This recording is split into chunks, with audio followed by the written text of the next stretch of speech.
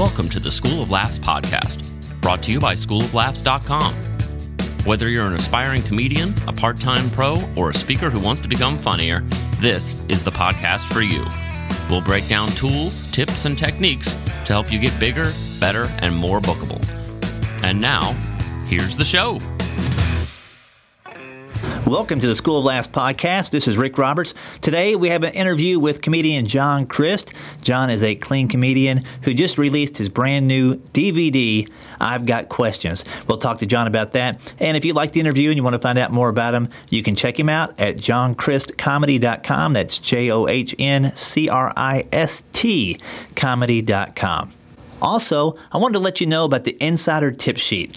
The tip sheet has recaps of the podcast and blogs that you may have missed, as well as links to at least a dozen articles, interviews, YouTube clips that I find online that are of value to you as a new or aspiring stand-up comedian. A lot of times these are news stories that don't make the national news, but they're very interesting to me, so I think they'd be interesting to you as well. So if you want to get on that list, make sure you send us an email to schooloflaughs@gmail.com, and in the subject line, put Insider Tip Sheet. And if you don't mind, in the body of the email, just let me know where you are, how long you've been performing, and anything else you think that might be of interest, any questions you might have for the podcast. Once again, it's schooloflaughs@gmail.com. All right, now on with the show. So let me ask you this, because I really don't know you that much. Yeah. Grew up in Atlanta? Let's just pretend we know each other for the fans. Let's pretend like we're riding on the bus and I've never met you. Yeah, there you go. What bus? Where are we going? Somewhere for about 30 minutes only. Okay. It's here? We're in Amarillo? Yeah, off. Yeah, Okay. and maybe it stops at a barbecue joint. Right. Yeah, there you go. Grew up in Atlanta, Georgia. I lived in Denver. I started June 23rd of 2006. In Denver? No, 2009 is the first time I ever did stand-up at the Laughing Skull Lounge in Atlanta, Georgia. Okay, so you did start in Atlanta. Yep. And you were homeschooled, is that Homeschooled, correct? yeah. See, you know about me, dude. I wonder how many, there's going to be more and more, I'm sure, but how many homeschool comics are out there now? Have you bumped into a couple? Yeah, a couple. A lot of them, they're mostly Christian. I don't know why. I don't know what the connection is between Christian and homeschooling. Less shootings in your own house than having there public you go. schools for your Well, kids. by ratio. I mean, we did have one, but you know what I'm saying. Most important thing you need to know about me, you guys, I was homeschooled. Yes. Yeah. Hey, listen, a lot of people make fun of homeschool. A lot of people make fun of homeschool. I don't, okay? To me, it was like the goodest thing that ever happened to me, okay?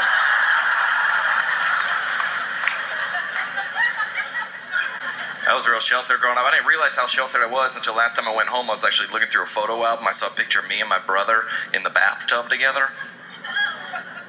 You guys, I was 17. Sorry. I'm a little close for that. I feel like I just realized that my parents kind of like changed the Bible stories to fit their parenting strategy. Any parents do that? I always thought you get leprosy from not wearing sunblock at the pool. I was like, this doesn't seem right. My parents never had a sip of alcohol in their entire lives, never drank in their entire lives. My favorite Bible story was when Jesus turned all that water into sweet tea. That was great. Yeah, it's a miracle. Here's my parents' rule in the house growing up. They said no movies that aren't realistic, so we couldn't watch like Terminator or Die Hard because they said those movies aren't realistic. I was like, Dad, this rule doesn't make any sense. You just made us watch a movie where Bible characters are being played by vegetables. I mean, we did have one, but you know what I'm saying. Yeah, homeschool it would be if you want. Let's say you. First of all, I don't know. Comics all talk like they're normal and they're like socially adapted. We're not. Like something went awry. Would you say that you want to get up in front of a group of? Biggest show I ever did was 9,000.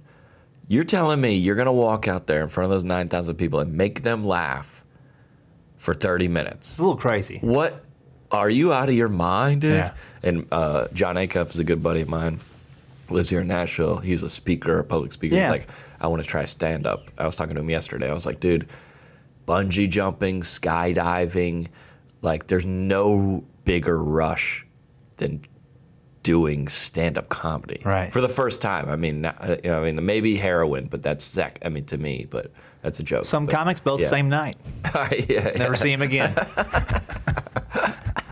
Right? Dude, the lowest point of my comedy career, this happened to me this year. I was in, Mike Goodwin. Yeah. Other Christian comic. We were down at the Comedy Zone in where were we? Columbus, Georgia. 2 shows at like a bar. Did the first one, did well. There was a guy that was so drunk that they couldn't move him and to clear out the room, so they just left him. He was in a back booth, and he stayed for the second show. Oh no!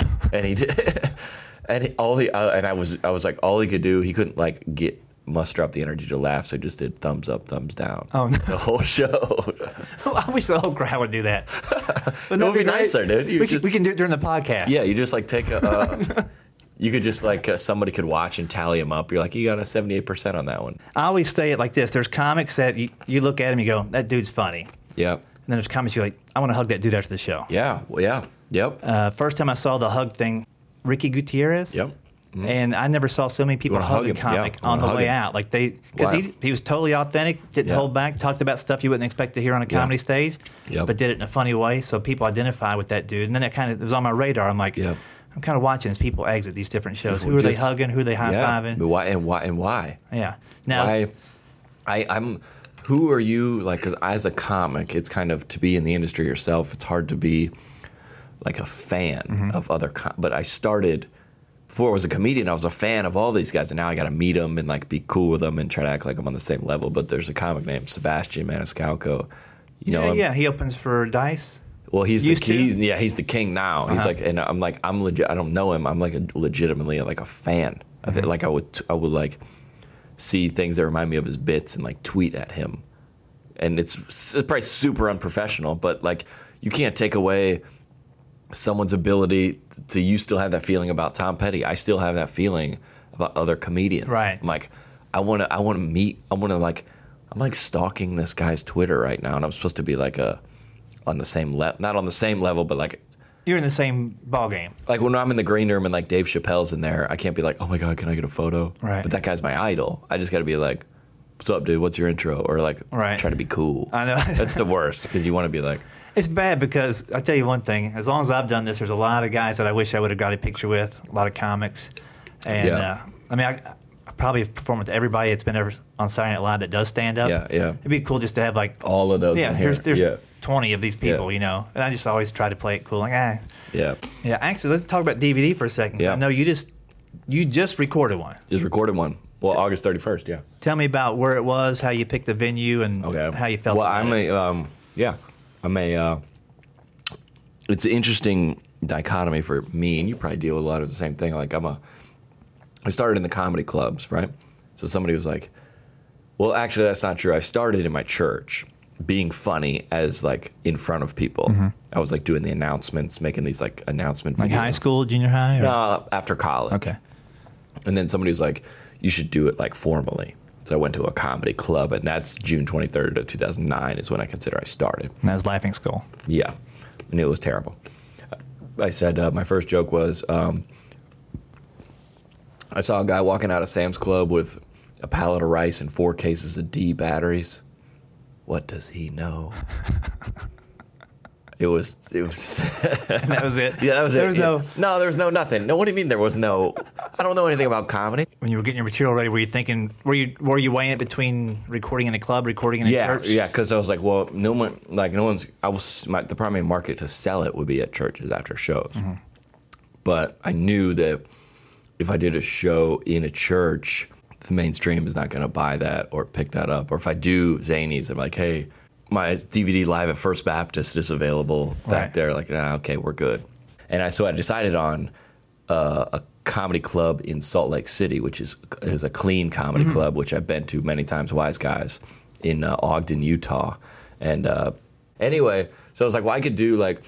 You could do a few of those jokes. I could do a couple jokes into like I have a joke about just because you name your kid a Bible name doesn't mean he's going to be a good kid. And then I say, this would be a perfect example of a joke. I say, after a show the other day, a couple came up to me and they're like, here's our 2 sons, Judas and Goliath.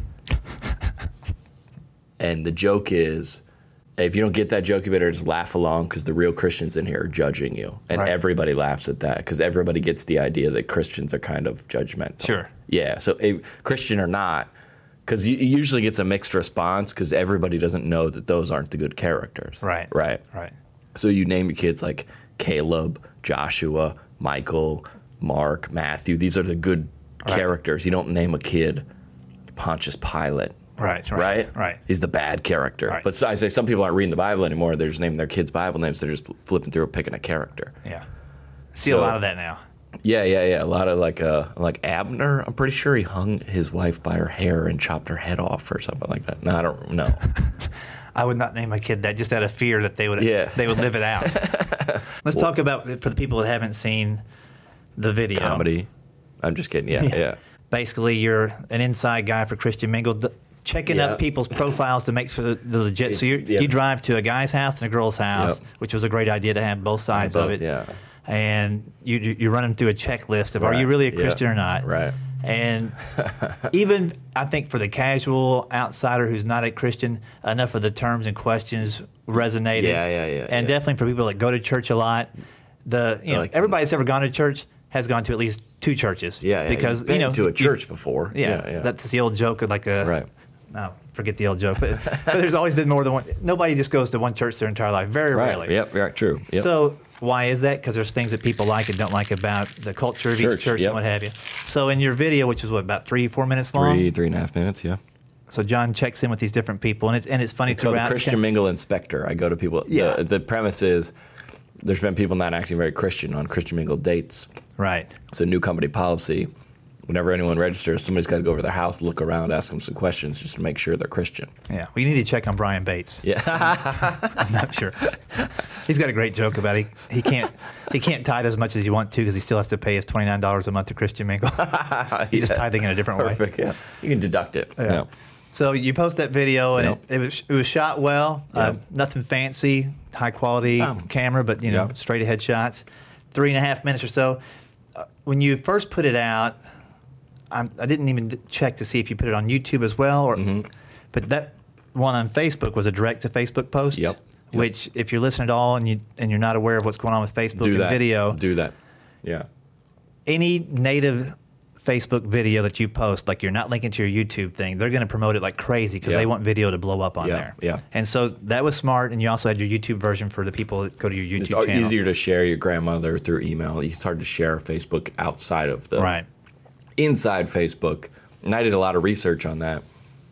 I think I did Christian Girl Instagram. I posted 2 a year ago.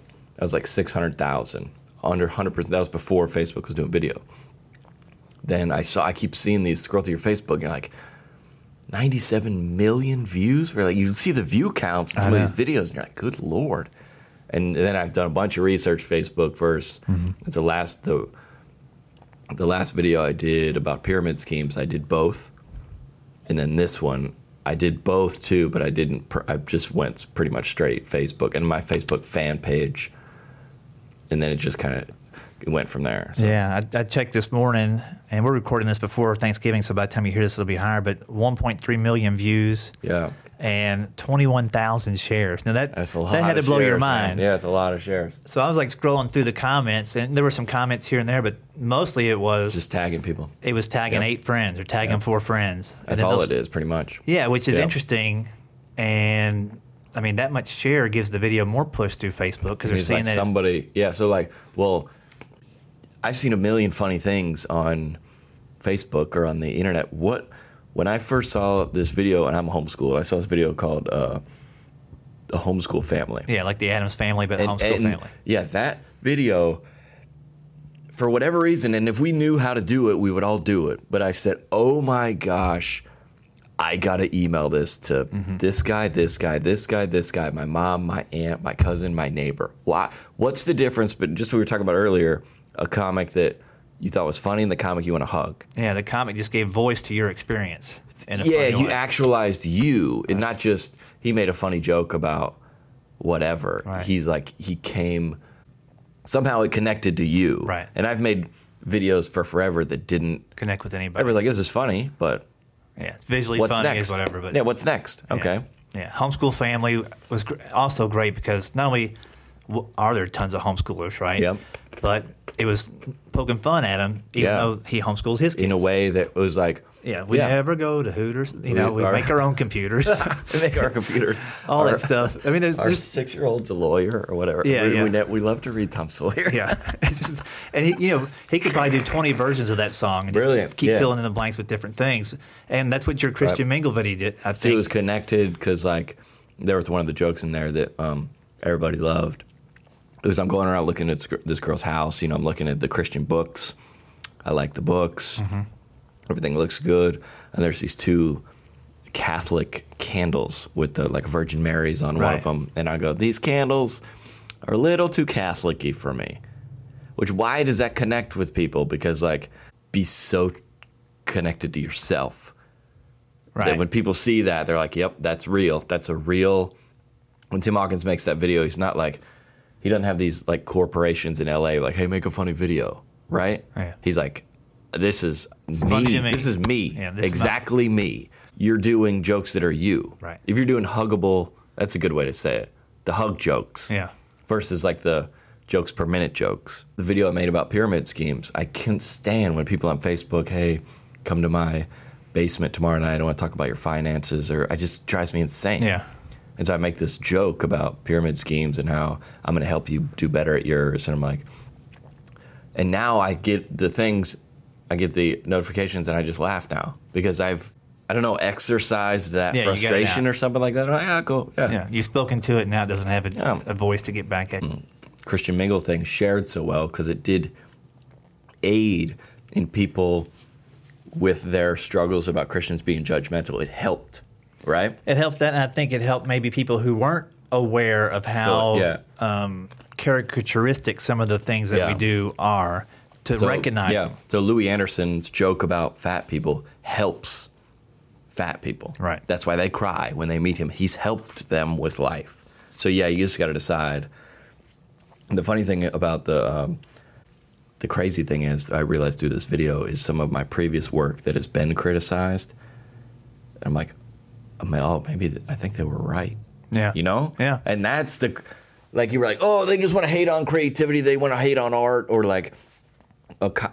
getting a negative response from that Ferguson joke. I didn't tell it because sometimes it gets a negative response. Maybe they're right. Yeah. Right? Well, here's that, or I think it's the comedian's job to be extremely clear so they don't get confused. Right, and if I failed. Yeah, if they're consistently getting mixed reaction, right. It's just because it's my fault, not theirs. Yeah. Yeah. And it can show up in, I just remember one time, I don't get too many complaints about pushing the envelope. My things, I'm trying to be. I don't really either, but But this one lady, there's 2 instances. I'll just go with one instance. I was doing a show and I've got a joke about being at the Cracker Barrel during a tornado. Okay. And so one night, I usually say... This is going to go racist, or where's this going? No. It's going to be the people jumping conclusion. Okay. All right. So usually I say, can you pick a more unsafe place to be during a twister? Right. That's the correct way to do it. That's the clear way. Okay. One night I say, could you pick a worse restaurant to be at? Yeah. Okay. It's 2 different sentences. Yeah. And when I say, can you pick a more... a worse place to be at, worst restaurant. People started booing me. Because that's we love... I love going to Cracker Barrel. But that's not what you were saying. I messed up. You messed it up. Yeah. And I had to look at him like, and I almost got mad. I'm like... People love Cracker Barrel. Listen to the rest of the joke. Yeah. Just but chill I out didn't for a hear what second. I was saying. Right, yeah. And that one time, I'm like, you know what? The words are very important in that joke. So unsafe has to be in there. It's undeniably true. 100% true. Unsafe. But yeah. Worst restaurant to be at? Yeah. No. There's worse restaurants to be at. There's worse restaurants You know to what be I mean? at, yeah. So little things like that. People. So comics' job is to be clear. And the crowd was right. You were wrong. They were totally right. Yeah, and you were wrong. Yeah. So the crowd will tell you. The crowd will let you know how far they're willing to go with you. They'll tell you. Yeah. And sometimes it's unfortunate they're not as willing to go. But you know what? Write those jokes, sell them to somebody else, give them to somebody else. No, only find a different venue. Every joke I've had is I like a lot of comics that will go up in front of me and don't do well. They were like, man, I told that my wife cooking dinner, burnt dinner joke last night and it killed, but it didn't do well tonight. Well, it's not a bad joke. it was a bad choice. You made a bad choice putting that joke in that show. Yeah, or in So- that part of your show. Yeah, so as a host, as a feature, as doing a church, a club, East Coast, West Coast, North, South, a casino, which is older, a youth group, which is younger. I bet every joke, as terrible as it is, has an audience somewhere, Oh, yeah. right? Like, that's a terrible joke, but I bet some... A well-crafted joke will have an Every audience somewhere. if it's within the If it works as a joke, then there's an audience for it. Like you talked about in Nate's podcast. You're like, well, there's certain things, strategies that you can actually build a joke. This is what it takes to make a joke funny. Right. It needs X amount of structure. Yeah, it's a certain amount. So you're like, well, that's funny somewhere. I think the worst thing is when you walk off of a stage and you're like, you know what? I could have done that other version. Like, Well, you didn't have the guts to do it. well, you didn't have the showed up. guts, or you didn't know the crowd well enough, or you Yeah. didn't trust you got, at a certain point when you've been doing comedy for a while, you've just got to trust that what you're doing is the right thing. and And give yourself the green light on some Yeah. stuff. And if it didn't work for that night, doesn't mean you throw it out forever. Right. But you learn to get the temperature of the Right. crowd better before you launch into some of that Well, stuff. that's the whole. I think to be a stand-up comedian, and there's a lot of comics listening to this podcast. Like, you have to be wildly. You have to live in a fantasy world to think you're going to go in front of 10,000 people and crush. You have to be 100% disconnected with reality to have a mindset like that. You got to be insane.